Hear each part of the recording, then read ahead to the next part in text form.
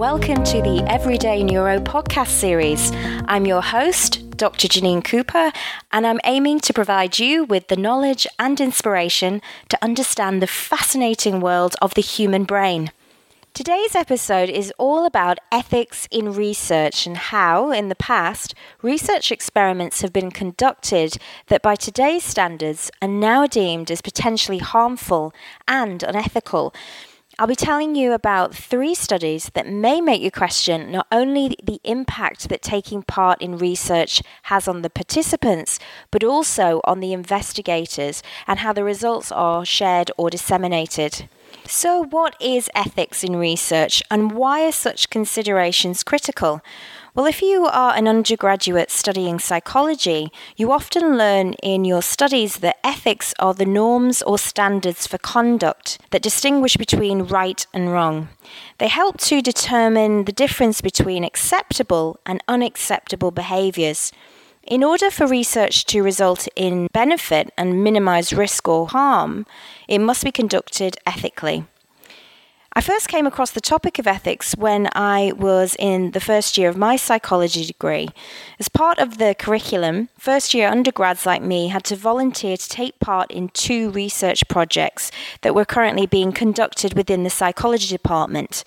This was to help provide, where possible, participants for the projects that were being conducted by the honours, masters and PhD students, as well as the academic staff.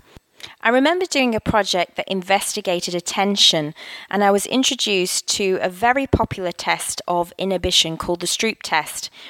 On entering the so-called lab, because basically it was just like a small room containing a table and a chair with no windows, I was asked to read the participant information form, and then if I was happy to proceed, which I was, sign my acceptance.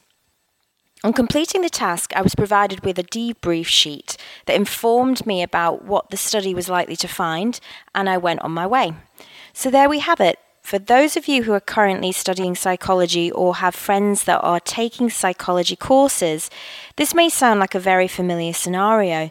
For those of you who have followed a different career field, then the information and debrief sheets are 2 very necessary requirements to enable ethical guidelines to be followed.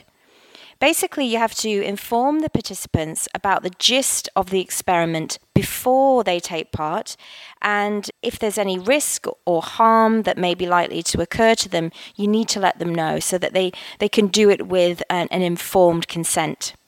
Similarly, at the end of the procedure, the experimenter must then divulge a summary of the objectives of the study, along with guidance should they wish to seek more information or support, which will then depend on the nature or topic being explored. Now, this may sound fairly straightforward, as I've just chosen to give a very brief summary of a much more complicated process, but for anyone who has conducted a psychology research project, then they will know that this is a crucial part, as without prior consideration and approval by a regulated ethics committee of your research project and its design and procedure and its objectives, you should not be allowed to conduct the research. The main reason is that, as I mentioned earlier, the research should result in benefit and minimize risk of harm. So let me now introduce you to our first research study that was conducted in the 1960s that has been deemed as potentially unethical. All the while, imagine you are a participant, or perhaps a friend or family member is the volunteer. And that may help you to immerse yourself in the project and really think about how ethical aspects of the study are. The first example is a series of experiments conducted by Stanley Milgram, who famously investigated the topic of obedience to authority. Inspired by Hannah Arendt's report on the trial of Adolf Eichmann, who was charged with managing and facilitating the mass deportation of Jews to ghettos and killing centers in the German-occupied East, Milgram investigated Arendt's claim that the evil acts come from ordinary people following orders as they do their jobs. Milgram devised an elaborate study that could investigate this in a lab-based environment. Milgram staged experiments in which participants were ordered to administer dangerous shocks to fellow volunteers. So let me explain this in a bit more detail. A lot can happen in the next 3 years. Like a chatbot may be your new best friend. But what won't change? Needing health insurance. United Healthcare Tri-Term Medical Plans are available for these changing times. Underwritten by Golden Rule Insurance Company, they offer budget-friendly, flexible coverage for people who are in between jobs or missed open enrollment. The plans last nearly 3 years in some states, with access to a nationwide network of doctors and hospitals. So for whatever tomorrow brings, United Healthcare Tri-Term Medical Plans may be for you. Learn more at uh1.com. Quality sleep is essential. That's why the Sleep Number Smart Bed is designed for your ever-evolving sleep needs. Need a bed that's firmer or softer on either side? Helps you sleep at a comfortable temperature? Sleep Number Smart Beds let you individualize your comfort, so you sleep better together. J.D. Power ranks Sleep Number number 1 in customer satisfaction with mattresses purchased in-store. And now, save 40% on the Sleep Number Limited Edition Smart Bed for a limited time. For J.D. Power 2023 award information, visit jdpower.com/awards. Only at Sleep Number stores or sleepnumber.com. Many of us have those stubborn pounds that seem impossible to lose, no matter how good we eat or how hard we work out. My solution is PlushCare. PlushCare is a leading telehealth provider with doctors who are there for you day and night to partner with you in your weight loss journey. They can prescribe FDA-approved weight loss medications like Wegovy and Zepbound for those who qualify. Plus, they accept most insurance plans. To get started, visit plushcare.com/weightloss. That's plushcare.com/weightloss. Milgram recruited pairs of participants to take part in a memory test. One volunteer was given the job of teacher, the other learner. Each time the learner gave a wrong answer on a memory test, the teacher was instructed by the experimenter to give the learner an electric shock and to increase the voltage with every error. Now, I'm sure this thought is abhorrent to many of you, and yet Milgram famously reported that more than 70% of the participants administered what they thought might be fatal shocks to an innocent stranger. In the experiment, most participants asked the experimenter whether they should continue, and the experimenter issued a series of commands to sort of coerce the participant along. So, for example, please continue, or they could have said, the experiment requires that you continue, or you have no other choice, you must go on.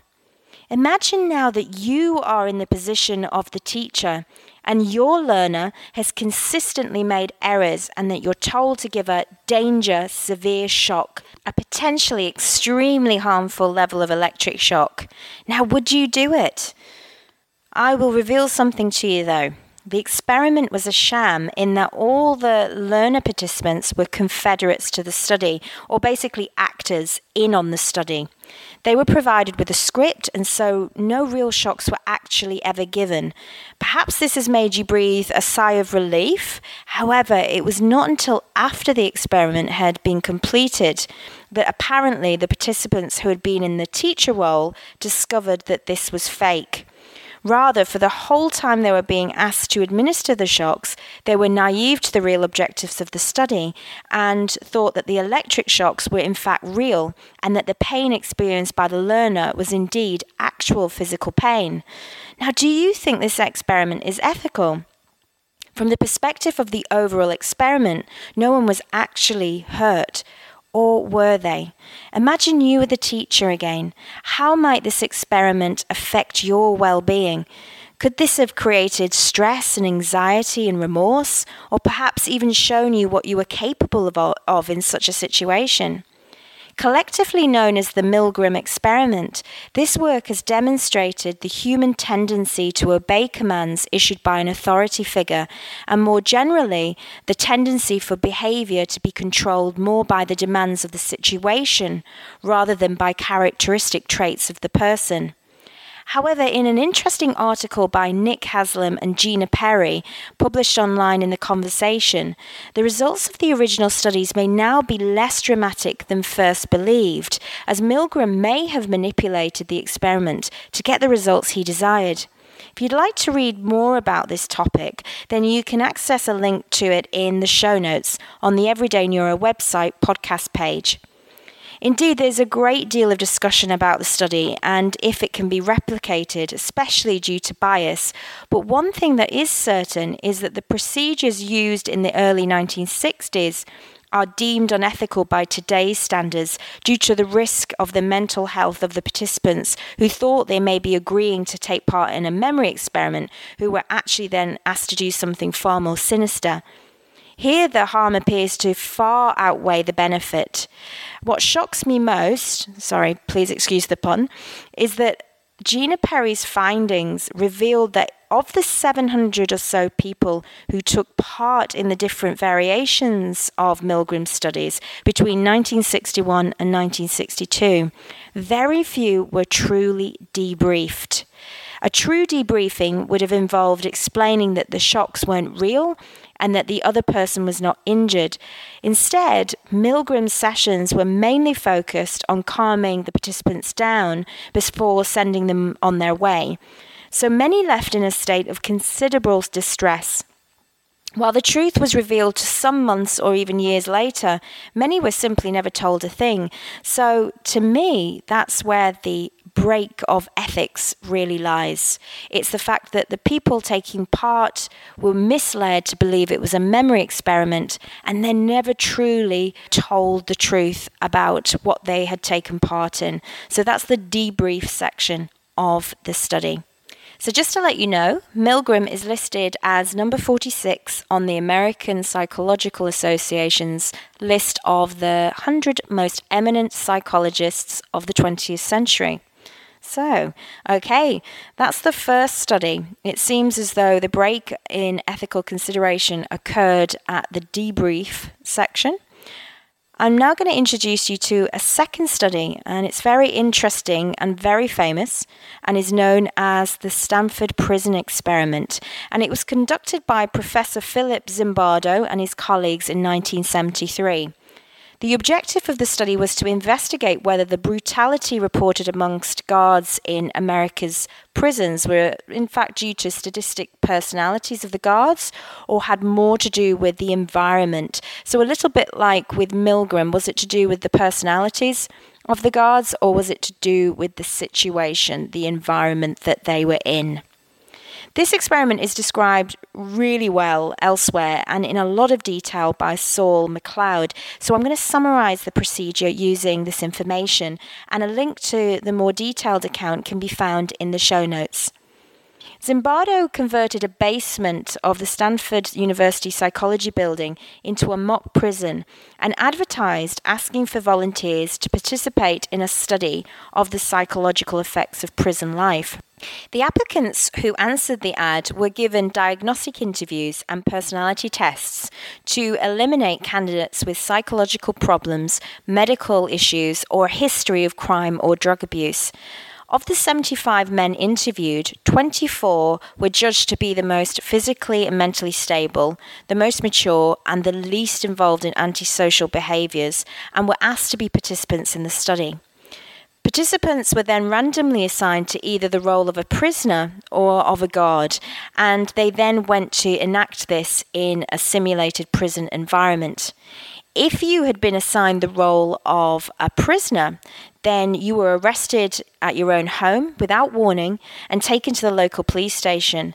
There, the prisoner was fingerprinted, photographed, and booked, and they were blindfolded and driven to the mock prison environment.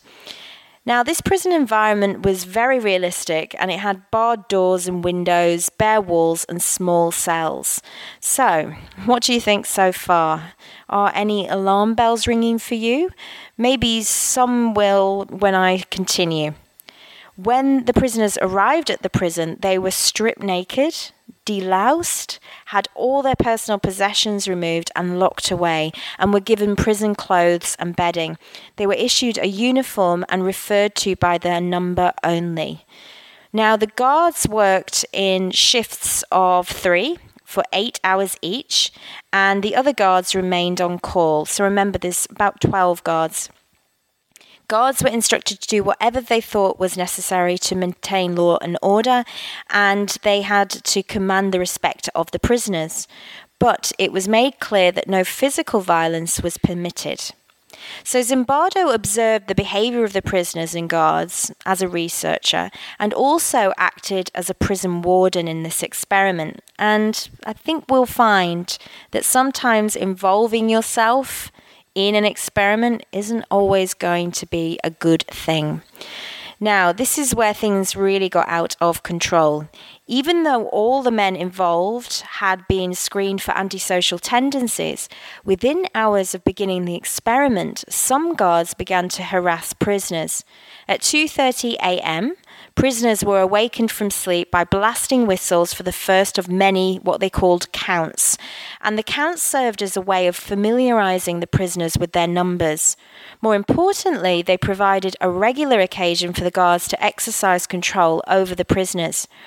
Now, the prisoners soon also adopted prisoner-like behavior too, and they talked about prison issues a great deal of the time, and they also told tales on each other to the guards. They started taking the prison rules really seriously, as though they were there for the prisoners' benefit, and infringement would spell disaster for them all. Some even began siding with the guards against prisoners who did not obey the rules. So here we're seeing almost that kind of idea of you're conforming with your captor. The prisoners were taunted with insults and petty orders, they were given pointless and boring tasks to accomplish, and they were generally dehumanized by the so-called guards. Push-ups were common, and physical punishment was often imposed by the guards, whereby one of the guards stepped on the prisoners' backs while they did push-ups, or made other prisoners sit on the backs of fellow prisoners doing the push-ups. And remember, they were told no physical violence should be administered. Because the first day passed without so-called incident, the guards were surprised and totally unprepared for the rebellion which broke out the morning of the second day. During this time, the prisoners barricaded themselves inside their cells by putting their beds against the door, and so the guards called in reinforcements. And the 3 guards who were waiting on standby but on duty came in, and the night shift guards voluntarily remained on duty. The guards retaliated by using a fire extinguisher, which shot a stream of skin-chilling carbon dioxide, and they forced the prisoners away from the doors. The guards broke into each cell, stripped the prisoners naked, and took the beds out. The ringleaders of the prisoner rebellion were then placed into solitary confinement, and after this, the guards generally began to harass and intimidate the prisoners. And it only got a lot worse from there, as you can read in Sol McLeod's article. So where was Zimbardo? Where is the research investigator at this time? Imagine you're a participant in this study. Would you be expecting some intervention at this point? I know I certainly would. After all, this is a research study, and the ethical rules suggest that it should be facilitating benefit, not harm. Zimbardo had intended the experiment to run for a fortnight, but on the 6th day it was terminated, and Christina Maslach, a PhD student who'd been brought in to conduct interviews with the guards and prisoners, strongly objected when she saw the way that the prisoners were being abused by the guards. Now, just a little bit of trivia for you. Christina Maslach actually then went on to marry Philip Zimbardo. But anyway, getting back to the study, apparently she questioned what Zimbardo was doing to the participants, and strangely, out of 50 or more outsiders who had seen the prison, she was actually the only one who ever questioned its morality. In an interview with Zimbardo in 2008, he recalled that it wasn't until much later that I realized how far into my prison role I was at that point, that I was thinking like a prison superintendent rather than a research psychologist. So there we go. It's really dangerous when the researcher who's supposed to be conducting the experiment is getting too absorbed into the experiment itself. After the prison experiment was terminated, Zimbardo interviewed the participants, and here's an example of an excerpt. Most of the participants said they had felt involved and committed. The research had felt real to them. One guard said, "I was surprised at myself. I made them call each other names and clean the toilets out with their bare hands. I practically considered the prisoners cattle, and I kept thinking I had to watch out for them in case they tried something." Another guard said, acting authoritatively can be fun. Power can be a great pleasure. And another said, during the inspection, I went to cell 2 to mess up a bed which a prisoner had just made, and he grabbed me, screaming that he had just made it and that he was not going to let me mess it up. He grabbed me by the throat, and although he was laughing, I was pretty scared. I lashed out with my stick and hit him on the chin, although not very hard, and when I freed myself, I became angry. Now, I don't know about you, but hearing the accounts of the people that were in the role of guards, in some ways it sounds like they were having a little bit of fun and maybe weren't taking it too seriously, but also could they just be acting up? I always wonder whether or not they just were trying to get away with acting like brats, quite frankly. Most of the guards found it difficult to believe that they had behaved in this brutalizing way, and many said that they hadn't known this side of them existed or that they were capable of such things. So again, when in this situation, does that mean that your personality changes? That's one of the questions that Zimbardo's study apparently raises. The prisoners too, we've got to see it from their viewpoint, couldn't believe that they had responded in the submissive, cowering, dependent way that they had. Several claimed to be assertive types normally, but when asked about the guards, they described the usual 3 stereotypes that can be found in any prison. Some guards were good, some were tough but fair, and some were cruel. So the results of the study, as I said earlier, suggested that people can be influenced by the situation they're in rather than their own disposition or personality, and it could be viewed as supporting the earlier work of Milgram. However, compared to real life, the guards and prisoners were playing a role, and so just as method actors do, their behavior may not be influenced by the same factors which affect behavior in reality, and hence the study has what we call low ecological validity. The study has received many ethical criticisms, including a lack of fully informed consent by the participants, as Zimbardo himself did not know what would happen in the experiment due to its unpredictable design. Zimbardo said he believed the experiment was ethical before it began, but in hindsight, it was actually unethical because he and the others involved had no idea the experiment would escalate to a point of abuse that it did. Also, the prisoners did not consent to being arrested at home, and this was actually a breach of the ethics of Zimbardo's own contract that all of the participants had signed. Participants playing the role of the prisoners were not protected from psychological harm and experienced incidents of humiliation and distress. So, for example, one prisoner had to be released after 36 hours because of uncontrollable bursts of screaming, crying, and anger. Now, I question, was this genuine, or was this just part of the role they were playing as the prisoner? We have to consider both sides. Zimbardo was surprised by the behavior that was shown in the experiment, and it is unlikely that the emotional distress experienced by the prisoners could not have been predicted from the outset. However, this study was approved by the Office of Naval Research, the Psychology Department, and the University Committee of Human Experimentation.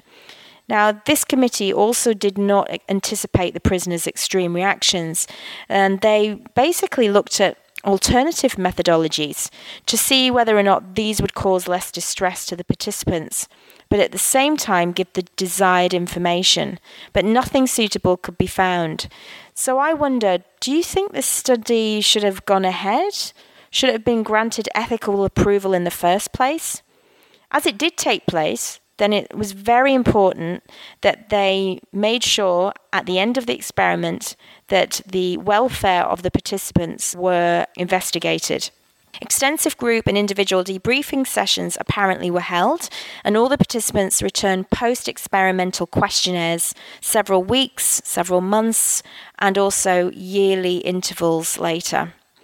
Zimbardo concluded that there was no lasting negative effects, and in light of the controversy that followed the study, I am quite surprised that there were no issues at all. After all, people were arrested at their own homes, they were stripped naked, deloused, and had their heads shaved, all for this research study.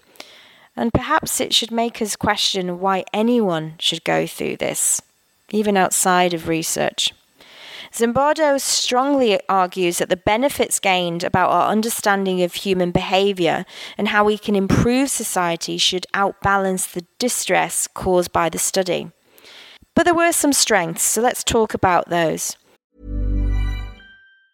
Normally, being a little extra can be a bit much, but when it comes to healthcare, it pays to be extra. And United Healthcare makes it easy with Health Protector Guard fixed indemnity insurance plans. Underwritten by Golden Rule Insurance Company, they supplement your primary plan, helping you manage out-of-pocket costs without the usual requirements and restrictions like deductibles and enrollment periods. So when it comes to covering your medical bills, you can feel good about being a little extra. Visit uh1.com to find the Health Protector Guard plan for you. Quality sleep is essential. That's why the Sleep Number Smart Bed is designed for your ever-evolving sleep needs. Need a bed that's firmer or softer on either side? Helps you sleep at a comfortable temperature? Sleep Number Smart Beds let you individualize your comfort, so you sleep better together. J.D. Power ranks Sleep Number number 1 in customer satisfaction with mattresses purchased in-store. And now, save 40% on the Sleep Number Limited Edition Smart Bed for a limited time. For J.D. Power 2023 award information, visit jdpower.com/awards. Only at Sleep Number stores or sleepnumber.com. One strength was that it has actually altered the way US prisons are run. So, for example, juveniles accused of federal crimes are no longer housed before trial with adult prisoners due to a risk of violence against them. And another strength is that the harmful treatment of the participants led to the formal recognition of ethical guidelines by the American Psychological Association.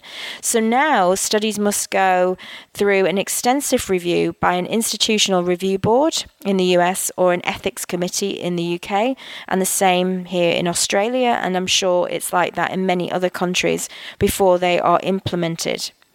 The study is also the focus of a 2015 movie that was basically released and received positive reviews.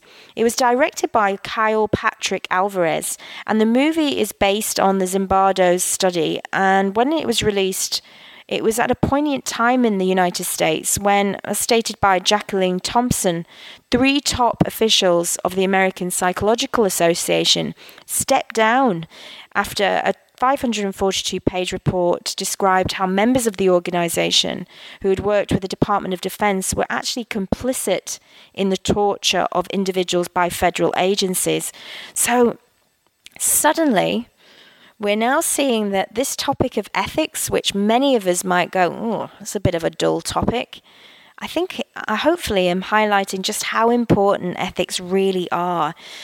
But it's not just the participants of research that may be harmed, and sometimes the way a study is discussed and portrayed or disseminated may also be under scrutiny. This brings me to the final study I'm going to share with you, and it's about 3 identical triplets who were raised apart by adoptive parents, unaware that they were triplets, and only discovered one another when fate brought them together at university.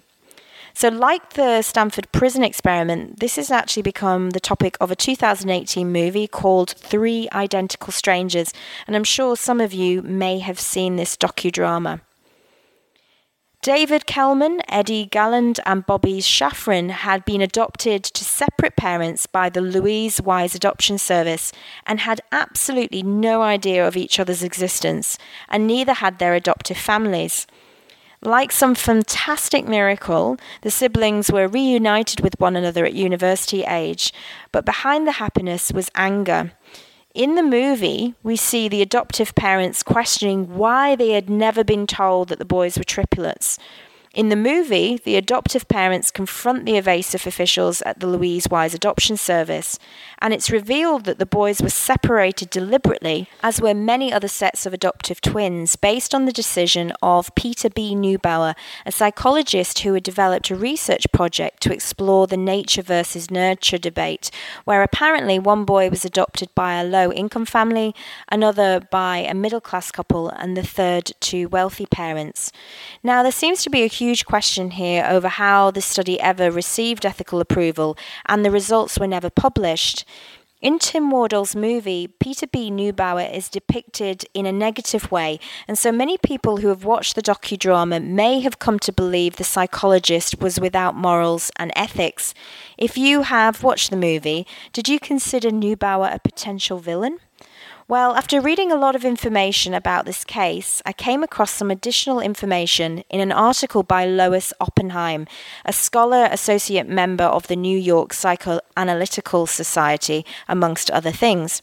And I'm going to provide you with her take on the story, and will ask you again at the end whether or not you still consider Neubauer as a bad apple. According to Oppenheim, the movie has ignored critical contextual information and omits evidence. I'll now summarize and directly quote from Oppenheim's article, a link to which is in the show notes. In the late 1950s and before Peter Neubauer was involved, Dr. Viola Bernard was the chief psychiatric consultant to the Louise Wise Adoption Services. She created a policy to separate identical twins for adoption. Dr. Bernard's intent with the separation was apparently benign. In a recently uncovered memo, she expressed her hope that early mothering would be less burdened and divided, and the child's developing individuality would be facilitated. Other agencies at the time also practiced separation. According to Oppenheim, in more than half a century since the triplets' placements, professional opinion has evolved. She says, generally speaking, it is no longer believed that separation benefits mothers or children, yet the film leaves viewers believing that it was Peter Neubauer who separated the twins, and that he did so for the purposes of a secret research project, despite the fact that they had already been placed with families by the agency before his study began. Adoptions at the time were closed adoptions.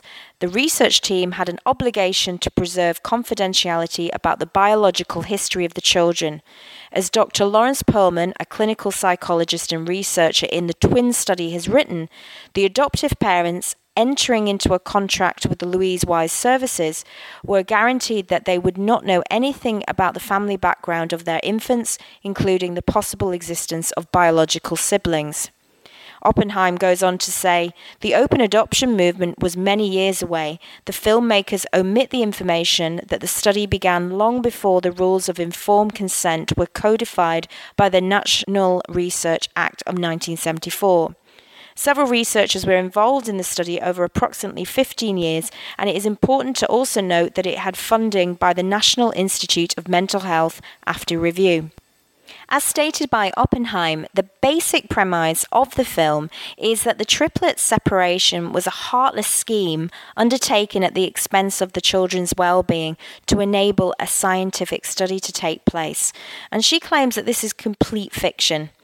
She says the filmmakers could have created a documentary about the complexities of the twin study, its origins and context, and the changing standards of ethical norms and lessons learned. This might have been less dramatic, but it would have made an important contribution to our understanding of gene research and parenting. So, we've got a really big piece of information there from Oppenheim, which goes against the sort of moral standards of the movie, I suppose. So now, after hearing the article by Oppenheim, I'll ask you again, is Peter Neubauer a villain? If you have seen the movie, well, then in light of Oppenheim's article, maybe I could ask, are the documentary makers behaving ethically? If we are to listen to Oppenheim, did the filmmakers of Three Identical Strangers deliberately create a skewed version of real life to create drama? Well, as with all things ethical, it comes down to the question of whether the benefit outweighs the harm. And for this one, I'd like you to decide. Thank you so much for listening, and once again, please take really good care of that amazing, super organic computer that you have, and I look forward to talking to you again in the next Everyday Neuro podcast. Take care.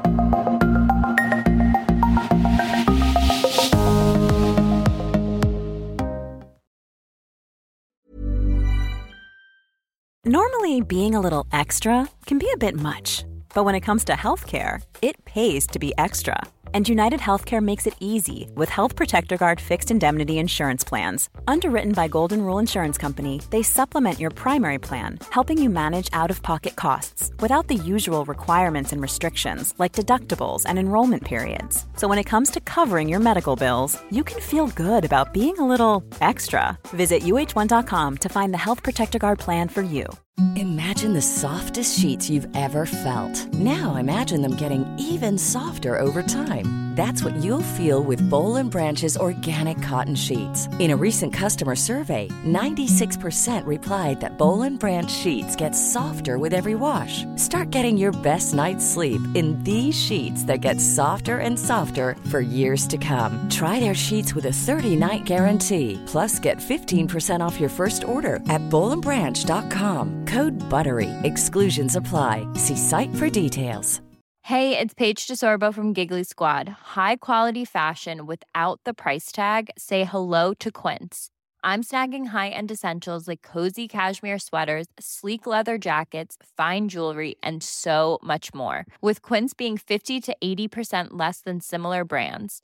And they partner with factories that prioritize safe, ethical, and responsible manufacturing. I love that. Luxury quality within reach. Go to quince.com/style to get free shipping and 365-day returns on your next order. Quince.com/style.